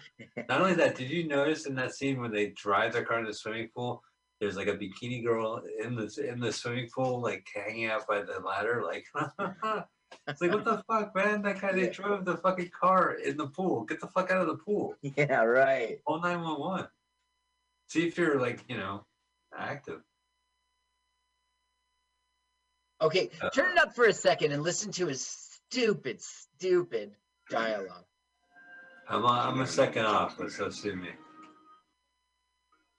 We're talking to you, I think it's really nice. Brock, write some better romance. Okay, here, listen to his stutter. We're just looking for a pack of cigarettes. Oh, with North Carolina plates, you're driving all the way to Missouri for cigarettes? How about a beer? How about the fact that your paint job is coming off? You want to take these guys away? The good guys strike back. Now we get like okay, Burt Reynolds and Dom DeLuise get away with it. They get through, and there's going to be like a car crash and an explosion that's way too big, and the car goes into the river, and I guess we're supposed to think this is funny. That's what I'm saying. It's such a big production, and it really happened. Isn't it like Buster Keaton and old Stoneface and Harold Lloyd and Charlie Chaplin and all, and all this shit hits them? Like, you watch the Harold Lloyds and like fucking trains are going at them, houses are falling out. Well, back then it had to all be real, but here they had some serious money on. Okay, here it comes. All right. Way too big an explosion. It doesn't make sense. A car wouldn't do that. It's not a bomb. This movie was until. But it wasn't. It made its money. What was that Nicolas Cage, Martin Scorsese movie where they're EMT drivers? Oh, I love that one. Into the Night, Heat of the Night. No, you're thinking of Into the Night. Into the Night. It was like Edge of the Night. End of the Night or Days of End. I love this one scene in which they go and save. There's 2 twins. One of them dies and one of them lives, and so he's really, really upset that he lost the kid. So he gets into the ambulance. They're about to go out, and the other guy's like smoking a cigar and smiling, and he's like, "Don't give me that look." He goes, "What look?" Like, we just saved a baby. We did. We lost the baby. I remember that. That was fucking sick. It was a great film. Good film. The only scene I remember with Jackie Chan in this film is that when he watches Behind the Green Door porno movie. That was in the car. Yeah. Oh man, are those burritos? What the fuck? It's Jamie Farr. If you turn up the sound, you'll hear his order. Oh, please don't make me do that. I'm not even on. All right, give me a second. You got it. Here's the sound. How much? $6.75. Here, my desert blossom. We missed it. What? He's talking right now. No, but you said, what did they order? And he goes like, 3 lamb burgers, 1 couscous, 8 shish kebab. He lists all these Arabic. Wow. Look at her lips. Her lips. Oh, we've missed it. But I saw it. He says he'll come back for her. Okay. Well, let's listen to the lips. I don't know how to ask you this. This is another horrible Brock Yates dialogue in which Dom DeLuise gets close to Farrah Fawcett. And I remember this scene. This is where this movie gets really close to go off the rails, because he's like, "Oh, I have a split personality," Well, that's Captain Chaos. But see, like, it's introduced in the beginning of the film. We saw Captain Chaos, right? Right in the beginning, yes. But it's still, the ending is such a weird cop-out when he suddenly turns into fucking Captain Chaos. Like, maybe he truly is chaos, Well, that's how the joke of it's sort of like the movie part. In the beginning, we learn about Captain Chaos, we see him, and then in the end, it's Captain Chaos who helps them win the race. They zoom past all the other cars. Of course, they don't win the race, but you see what I'm saying. Spoiler, yeah. I bet you that Brock Yates thought he was super, super clever. Like, it's a great, and then in the end, it's Captain Chaos who makes them win, but then they don't win. I don't know. I wish I could speak with, actually, if Brock Yates was here, I'd be very polite, and I would say, I enjoyed it. Mr. Yates, what a pleasure. That I'm so glad and honored that your movie is playing for free on YouTube. What an effort to write this whole thing, and you created the race yourself. Boy, was I impressed. Blah, blah, blah. Tell us the story about how you needed a car that would police, so you got an ambulance, and that's actually you in there. I'd love to hear that story. Oh, you inspired 2 sequels, and you had the 6th biggest grossing. El Paso. Yeah, and they pass it. They El Paso'd it. I think the joke here, and I never caught it, even though I'm watching this film, repeatedly, is that they thought they were doing great, but they went the wrong way. Ding a ding a ding ding ding ding ding, and they had the U-turn. Oh, let's listen to some of the music so we can get some context. Oh, wrong timing. Sorry. Okay, now this is actually a little bit funny, but not a lot funny. She's like, I got this one. Nice. Because they've been fooling every cop. Right. Oh, no, it's Valerie. Valerie from Too Close for Comfort? That's right. No, it's Valerie Perrine. She was in Superman, remember? Miss Tessbucker. Yeah. She was in another film we did. All right. But she's not a lesbian? Oh, she was in Mr. Billions. That was it. Oh, I love that movie. Yeah, she was not a lesbian. So there's a different girl right now in his car. Let's hear this music. I'd rather not. Can be such a bore talking to those chaps. Oh my God! Really, 14 days, Carl? It's hard to believe that they shot this in one take. No, that was Burt Reynolds' portion. Other people, it wasn't all shot in sequence. Hey, look! Okay, Aston Martin has smoke in it. This could be the scene in which it happened. Oh, it's yeah. That's unintentional. It was a collision with another car, so yeah, it's an Aston Martin. This could be it.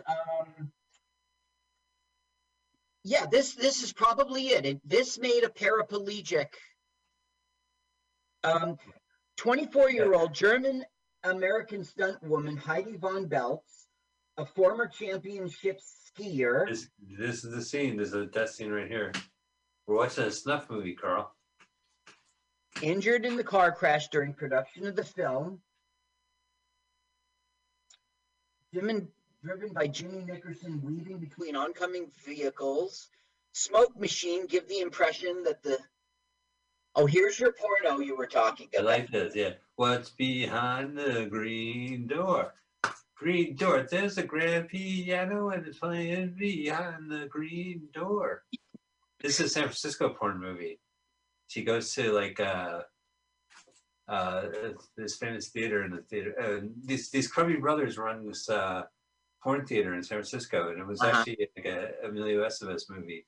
Oh, with Charlie Sheen, they were the brothers. One killed the other one, and I'm just killing time because I don't remember the name. Were they garbage collectors? No, that's Men at Work. This is based on a true story. Well, that's Men at Work was based on a true story too. I take that back. Mitchell Brothers, that's the name. So the Mitchell Brothers had a theater, and they shot the porn movie in there, and they are the heroes. They tell this guy, like they're in the movie, they go into a diner, this guy's eating scrambled eggs, he's like, "You won't believe the sex orgy show we saw last night. It was incredible. It was also behind the green door." "Oh, what happened?" "I'll keep eating your scrambled eggs and I'll tell you. She was blowing this guy. Oh, tell me more." That was rude for them to talk about sex with a guy who was eating scrambled eggs. Why? Because sex is so gross that they'll throw up? I don't get that. You talk about bathroom stuff when you're eating, it's hard. You talk about sex and it's... You could eat while someone explicitly tells you about sex? Yes. I don't know, I'm a little awkward about that. I'm too shy. Okay, this is a famous scene in which they will jump over a train. And I don't know why it's such a famous scene, but it is. All right. Well, because does Waylon Jennings interrupt it? The jump is not so exciting, but the internet went crazy about it. What? Here it comes. Wee. That's supposed to be a huge stunt for its day. I'm telling you, Hal Neenan was like the stuntman. Yeah. He is a connoisseur of stuntmanery. Yeah, well, I wonder how he felt about that quadriplegic. I mean, that is tragic. And she was a championship skier. And she died in 2015. That's a long time to be a quadriplegic. And also, this guy's feelings. So he's overweight. You don't have to rub it in every time he drives by. I guess they thought that was funny. Well, no, you're right. Like, you mentioned Blues Brothers. Blues Brothers 2000, someone got injured in a car chase scene. They had like a giant collision crash scene at the end. I think she got hurt. You brought up the injury in Quentin Tarantino and the actress. I love that actress. Uma Thurman, yeah. At the end of Kill Bill 2, which is so crazy because it's like 2 hours into the movie and it's not a memorable scene other than the fact that she got seriously injured. She got an injury from it. Yeah. He made her do the stunt where she hits a tree. Now, this scene is pretty good because it's interesting. It's cool. They can't, none of them can get up the hill. It's just too steep. And you saw all the racers going down. Right. But Jackie Chan's Japanese car has a secret weapon. It's a rocket. How secret is it? Look at the panel. It says rocket control system. Now look, they don't have a shoulder belt, just a lat belt. Nice. Well, it is still kind of early. Now watch this stunt. Look, it really, maybe it's being held by a chopper. It's really up there. So you're saying it's not held by a chopper. They really I don't know. It looks like it might be. If only I listened to the commentary track from the director, I would have an answer for you. Which you have listened to. Okay, here's the worst scene of the film. It's the dumbest scene ever. There's a fight going on. That Tattletale's host is getting hassled by Peter Fonda. Bert Convy. And everyone goes for inexplicable reason to help. It makes no sense. Like they wouldn't do it, but that's what Brock Yates wrote. It's too bad we missed that thing before because the cop yelled at Sammy Davis Jr. and he goes, "Be quiet, shorty!" And Sammy Davis Jr. looks at Dino and he's like, "Why did he call me shorty?" And Dino goes, "Because you're small." Oh yeah, well that is some classic rip. Yeah, but he did it so well. Oh, and I got Davis Jr. took it. He goes, am I? Well, it's so off the cuff. That's why this movie is a classic, you know. Yeah, great film. It's the spontaneity of this movie. I want you to know, I just want to give credit to those guys who jumped over the train, the flat car. It's Rick Avalise and Alfie Wise. Rick, I believe I can fly. Rick Avalise, I can touch the sky. Oh my God. He's like, yeah. Now, these characters, everyone is stuck. Now, Captain Chaos will make an appearance in this scene.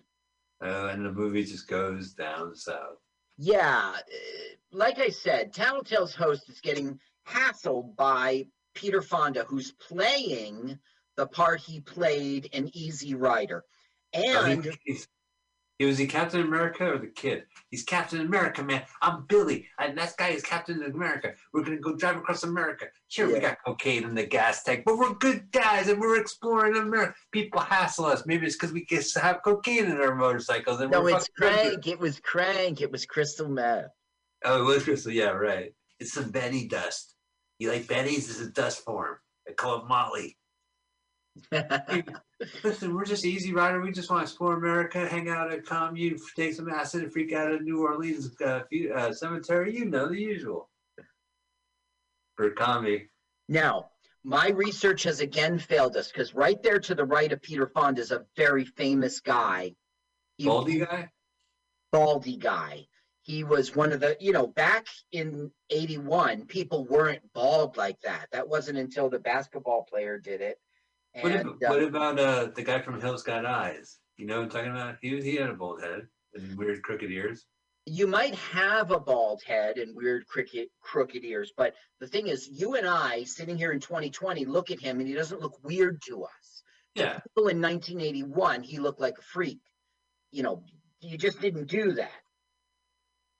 He's definitely out there. He deserves to be in this movie. We haven't put any of the audio on Dino and Sammy. We've tried. Oh, yeah, I keep rubbing it in. I'm sorry. Okay, here he's in trouble, and for some inexplicable reason, people will go help him. There goes Captain Chaos. Captain Chaos. Total ripoff of Captain Caveman. Come on. He's just missing a club. Now look, why should they all go and help this guy? Why do they all go and get involved in the fight? Oh, my God. Now, yeah, this is where Hal Nina made that comment. Well, yeah. This scene is just to give Jackie Chan some reason to be in there. Yeah. Now, Roger Moore is a good sport in this because you see, that's not very James Bond, right? To lose. Yeah. He was in Road Trip, too. I think, once you're a Bond man, you can tweak your image a bit. No, I think I'm Roger Moore. I'm thinking of Roger Moore. Oh, he is Roger Moore. He is Roger Moore. Yeah. Unlike Sean Connery. Yeah, Sean Connery kind of was able to do other roles. Besides, look, Budweiser again. Maybe it is product placement. Well, or it was a coincidence that some place had a giant Budweiser sign. Oh, another Budweiser sign. What a coincidence. Oh my God, it's Liberty. It's Captain Chaos doing all sorts of hero stuff. Ridiculous. There's Bert. I can't believe you punched Dino. I know. How's this for a roast? Wow, Burt Reynolds just did that Captain Kirk move with the two hands. He probably learned from Hal Nina. Whatever. So yeah, Burt Reynolds was in a 50s Western on TV. That's where way back when. Yeah. Burt Reynolds really wasn't a big star on movies until Deliverance. Yes, that's when he and that was not a very Burt Reynolds role, what he would go on to do. I mean, he was wimpy, he hurt it, he broke his leg. Right. This guy's so famous, do you recognize his face? He looks like the Hills Got Eyes guy. I know he's not. Oh yeah, isn't he like I don't know. He was in a lot of movies like Mad Max and stuff. I don't have it written down here, but I've seen Mad Max. I'm making a guess. I'm making a guess. He's been. I remember this guy. Hey, that guy has something to do in this movie. Okay, so now the road's open, and they all can finally go. He's on the phone with Jimmy the Greek, upping his bet. Jimmy the Greek, how funny. Yeah, he got busted. I watched a movie recently, and I saw it on Amazon Prime. It was a 3D movie, and it actually had 3D to it. It's called The Four Dimensions of Greta. It was like kind of a 70s, 60s UK sexploitation movie. And, you know, there is some kind of sexual assault movie scenes in it. But one of the assailants that she meets at a party, he's introduced. He's like, I want you to meet the boys. There's Tony Sowen and Jimmy the Greek. No. It's Philip the Greek. That was his name. Yeah, here we go, Jackie. Yeah, this is all to show off his karate. This is where Hal Needham said it. Well, I mean, that's the only reason to watch it. The Hong Kong release of this movie had Jackie in the front of the poster, and I'm sure they used all these scenes in the trailer, but he was the star. That's pretty good stuff. He was the star of the poster. Yeah, he was the star of the DVD box I saw, or the DVCR. What was it? Remember the DCD? It's a weird format. Was it like a size of a 12-inch record? No, that's a laser disc. Laser disc, yeah, laser. Yeah, I always hate that. You get really into a movie, you got to flip it to side B. That isn't true, is it? Yeah, no, it's double-sided, like a record, a laser disc. It was one-sided. Okay, no, now they're losing the race. They're upset about it, and Burt Reynolds. Now Captain Chaos shows up, and they start speeding past everyone. Oh, just like in real life. Hey, honey, let's watch the laser disc of Godfather too. Fredo, I loved you. Laserdisc is the exact same technology as a CD. I don't know why it didn't take off. It was a digital format, and I don't know why it didn't take off. I mean, DVD, CD. Because you had to flip it. He'll say, like, Fredo, I always loved you. And they'll be like, please flip over to side D. That is not true. I had a Bachelor Laserdisc player. It automatically dropped it. It flipped it over automatically. So wow, my date. Pretty classy. Yeah. Honey, you want to watch Cannibal Run? It's on Laserdisc. We'll get to the Aston Martin. Remind me, I'll flip it to side B. Yeah, because when the Aston Martin flips, so do you flip the. Flip it over. Okay, now this is just the not prettiest part of LA you could ever choose. They're on their way to Santa Monica. Yay! I don't know who this actress is. She's a new girl. New girl. We saw It's the Bikini World, which also took place in Santa Monica and Venice Beach. But that movie wasn't a cheap. It was a kind of a weird 60s. Yeah, it was like, we need a movie for the summer. Yeah. And it had all sorts of. What was funny about that film is when it came out, all those. All the music in it was old news, you know, right. and the Yardbirds had different members, but it had very famous clubs. Okay, so now it's become a foot race, kind of right. Like Talladega Nights. Yeah, but I never understood this. Was that brought up in the beginning that you have to park your car and race over? No. Now, Burt Reynolds made everybody scrum. He made everybody get tackled. And Celebrity dog pile. Captain Chaos is about to win. Yes, but I wonder what happens, Carl. Don't tell me. Oh, there's Adrian.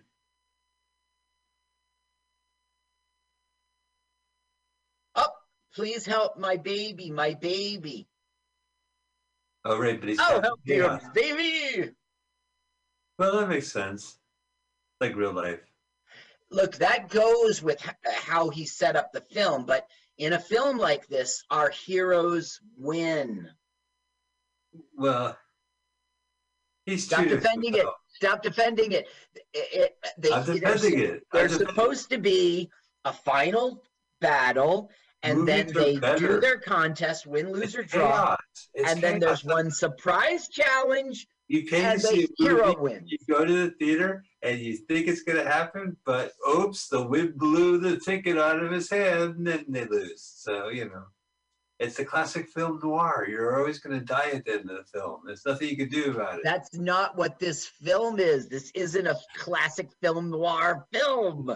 This is a Hollywood blockbuster. You know, suckers never win. Wow, look at Dom. Yeah. Good. Look at the people in the back. They're not even actors. They're like audience members. They're like, yeah. Hey, guys, you want to see Dom DeLuise riff for 40 minutes in the sun? Captain USA! Yeah, where the fuck did he get that shit? I don't know, and it doesn't make sense because he was Captain Chaos when he was a child.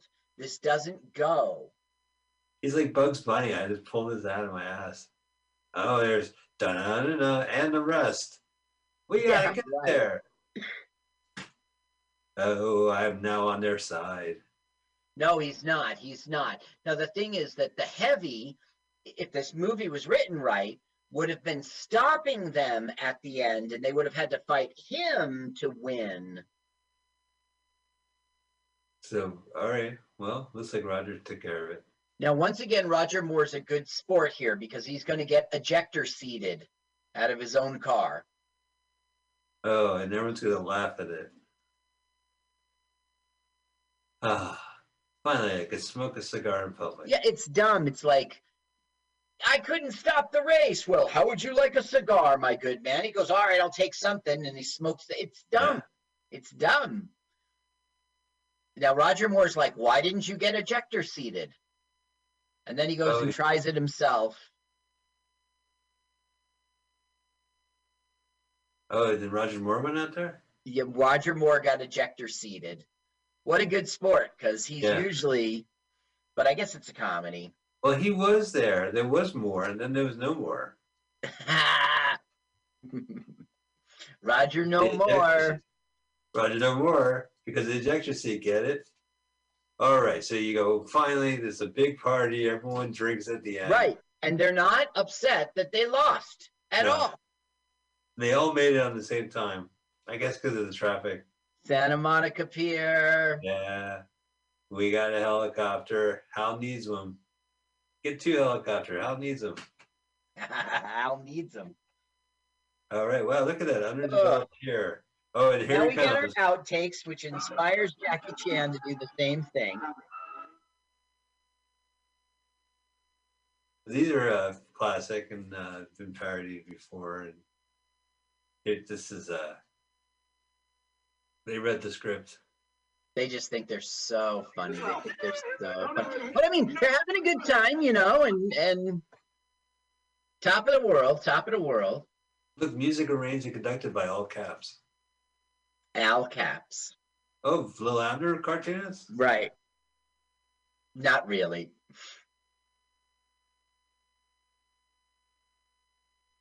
My best Al Caps moment was when he was ribbing John Lennon. There's a great clip. I love that. Oh, you saw it? Yeah, we know. He's calling Yoko ugly. Yeah. Right to his face. And John Lennon's taking it. He's taking it. He was at the sit-in, right? They were in the bed-in. Yeah. And Al Cap he had a second career. We're talking about the cartoonist for a strip called Lil Abner. And Lil Abner ran for decades, and it's very stylistically cool, and the language is cool, and he was known to be a satirist, and like schmooze are very famous among Jews because it's basically the way people treat Jews, you know, these schmooze, and like it's a schmo or whatever it's called, like the schmoo. It's a Jewish thing. It's like the guy you can kick around, you know, like so it's kind of cool to see in pop culture. He had a musical, Lil Abner, but he was also like this weird windbag columnist. Yeah. And he was like kind of conservative of his time, but he was also kind of like Warren Downey Jr.-esque. A blowhard. Blowhard, that's the word I'm trying to get. So yeah, the famous Ben, there's footage on YouTube of him talking to Yoko. Look at Terry Bradshaw, finest thing. Yeah, he grilling John Lennon, and you know, he's looking at Yoko Ono and going, "Oh, I feel so sorry for you, sir." You know, and John Lennon's sitting there going like this with his beer, just ooh, you know, just taking it. Well, because he was like, he did this column on like how women aren't smart or something, but he was like a weird, crude sexual harasser guy, allegedly. That makes sense. But yeah, he had a second career writing these documentaries and doing these TV specials. Like Al Cap goes to the campus, you know, Al Campus. Really weird. Oh, here's all the great music, none by Jerry Reed's. Lou Rawls. Yeah, Lou Rawls has a big song in this. Behind the Green Door. It's it. Mitchell Brothers Film Group. Uh-huh. Yeah, the Mitchell Brothers themselves tell the story. So this is with Georgia. This is another film from Georgia. It's a living. Oh my God, it's a living. And the movie. He's like, I'm just getting a paycheck. Ha ha ha ha ha. Fuck the audience. Ha ha ha ha ha. They'll watch anything. Ha ha ha. Why were you laughing? He laughed and you hit me. Yeah, Dino was laughing there. There's Hal. There's Hal. And he made himself the last moment. Yeah, that's interesting. What an interesting cameo. Yeah, the final scene in the movie. Carl, that was the final scene in the movie. What'd you think of Cannonball Run? This film was a piece of crap. It's not even a film. It was ruined by me in 1981, where Adrienne Balboa went to clock it in, and the woman in the audience said, "They win. I saw this movie already." And I wasted 80 minutes of my 10-year-old life watching it. Who didn't care? There was car crashes, didn't care. Terry Bradshaw, the famous football player, my 10-year-old boy said, "Move, object." Oh my God, is that Mel Tillis? I've been listening to him half my life. Didn't care. Dean Martin of the Dean Martin Roast and the Gold Diggers. I love that prenatally. Didn't even care. Those guys were Rat Packers. Oh my God. That's 1/16 of the Rat Packers. You got Dino and Sammy. You just need Frank, Peter. Help me out. Who else is in the Rat? Dino and Sammy. Yeah, Dino's it. There were others. I don't know. That was before our time. Oh my God. So, Carl, it wasn't much of a movie. It was a huge success. It's contagious laughter. People love to see the outtakes because Burt Reynolds laughs, and then guess what? Dom DeLuise laughs, and guess what? They all laugh. We're all laughing. It's hilarious. Oh, it's hilarious. Well, thank you guys. If once Cannonball Run 2 hits YouTube, we'll do that movie. And then we'll have the trilogy taken away. And then we can put it on Patreon. And people could pay $5 to hear us talk over Cannonball Run 2. And then 6 years ago, Speed Zone. We did over 200. The Crapaterian Collection. The Crapaterian Collection with commentary over the commentary. Yeah, I was kind of sluggish at this point. I had to wipe the goo off my mouth, and I didn't want Carl to see. So I was trying to distract. Oh, man, disgust. Carl. Oh, that was a motion picture. There were pictures that they were moving. It was a Sorry, audience. Sorry, audience. Well, next week, and we had mentioned this movie earlier. We were just kind of jumping all over the places with movie suggestion. I had suggested a movie previously, Vincent Price. Yeah. Where he gets possessed by a demon. I don't remember the title, but we're going to do that movie next week. It was Diary of a Madman, and I think it was 1963. Okay, here's the trailer. I am Vincent Price, and I'm going to turn into a wicked monster. And then there's going to be great special effects, and my face will change. Actually, Vincent, you're possessed by a demon, and so just pretend the demon's in you, okay? And go. I'm possessed by a demon. I'm Vincent Price. In a world where Vincent Price is in a horror film. Right. In a world where Vincent Price is a horror movie where he turns into the demon, there's no change or special effects because it's a $10 budget. I'm now the demon. Ew, I'm the demon. Well, now I sound more like Vincent Price. No, I don't even. Vincent Price. I can now. I sound like Peter Lorre. I can't do it. I know what you're going for, though. I can hear it. Oh, I'm getting mucus. Diary of a Madman. I must be lactose intolerant. Dairy of a bad man. But I can't stop drinking it, even though I'm getting snotty. It's ridiculous. My skin's puffy. Dairy of a madman. Why is he drinking it? He's lactose intolerant. That's mad. Well, ladies and gentlemen, that has been the trailer for our next week's movie. And it's a horror movie, and it's going to be airing around Halloween. It's going to be horrible. Yeah, what a horror honor that is around. A bowl. Carl, where can people see you in person performing? Yeah, not in this world. Right. CarlSucks.com. If I'm doing something, I don't know. There's no bookings. I was just at the Flamingo Club. It was a strip club, and we were in the parking lot. Right. That's the gigs I get on weekends occasionally. Nothing's going on. I heard you're a good stripper, though. Everyone in the parking lot gave you like 4 stars. I went home with $46 that night in singles. Well, yeah. I got tipped. You know, when you make it rain in the parking lot, it leaves little puddles. Oh, on that note, I think we should end our show. That has been our show, ladies and gentlemen. I hope you enjoyed Cannonball Run, and I hope you enjoyed watching it again with us talking over it. And we'll be doing that next week with the Diary of the Madman. Diary of the Madman with a Diary of a Madman. Is it a man? Diary of a Madman, and I think it was pretty expensive to do because it starred Vincent Price. Oh, very pricey picture is what you're trying to say. It came with the price. This movie. Yeah. His fee. Yeah. That's the Vincent Price. The Vincent. All right. Well, thanks so much, guys. I hope you enjoyed the show. Thank you, Carl. What a pleasure. Thank you, audience. We'll see you next week.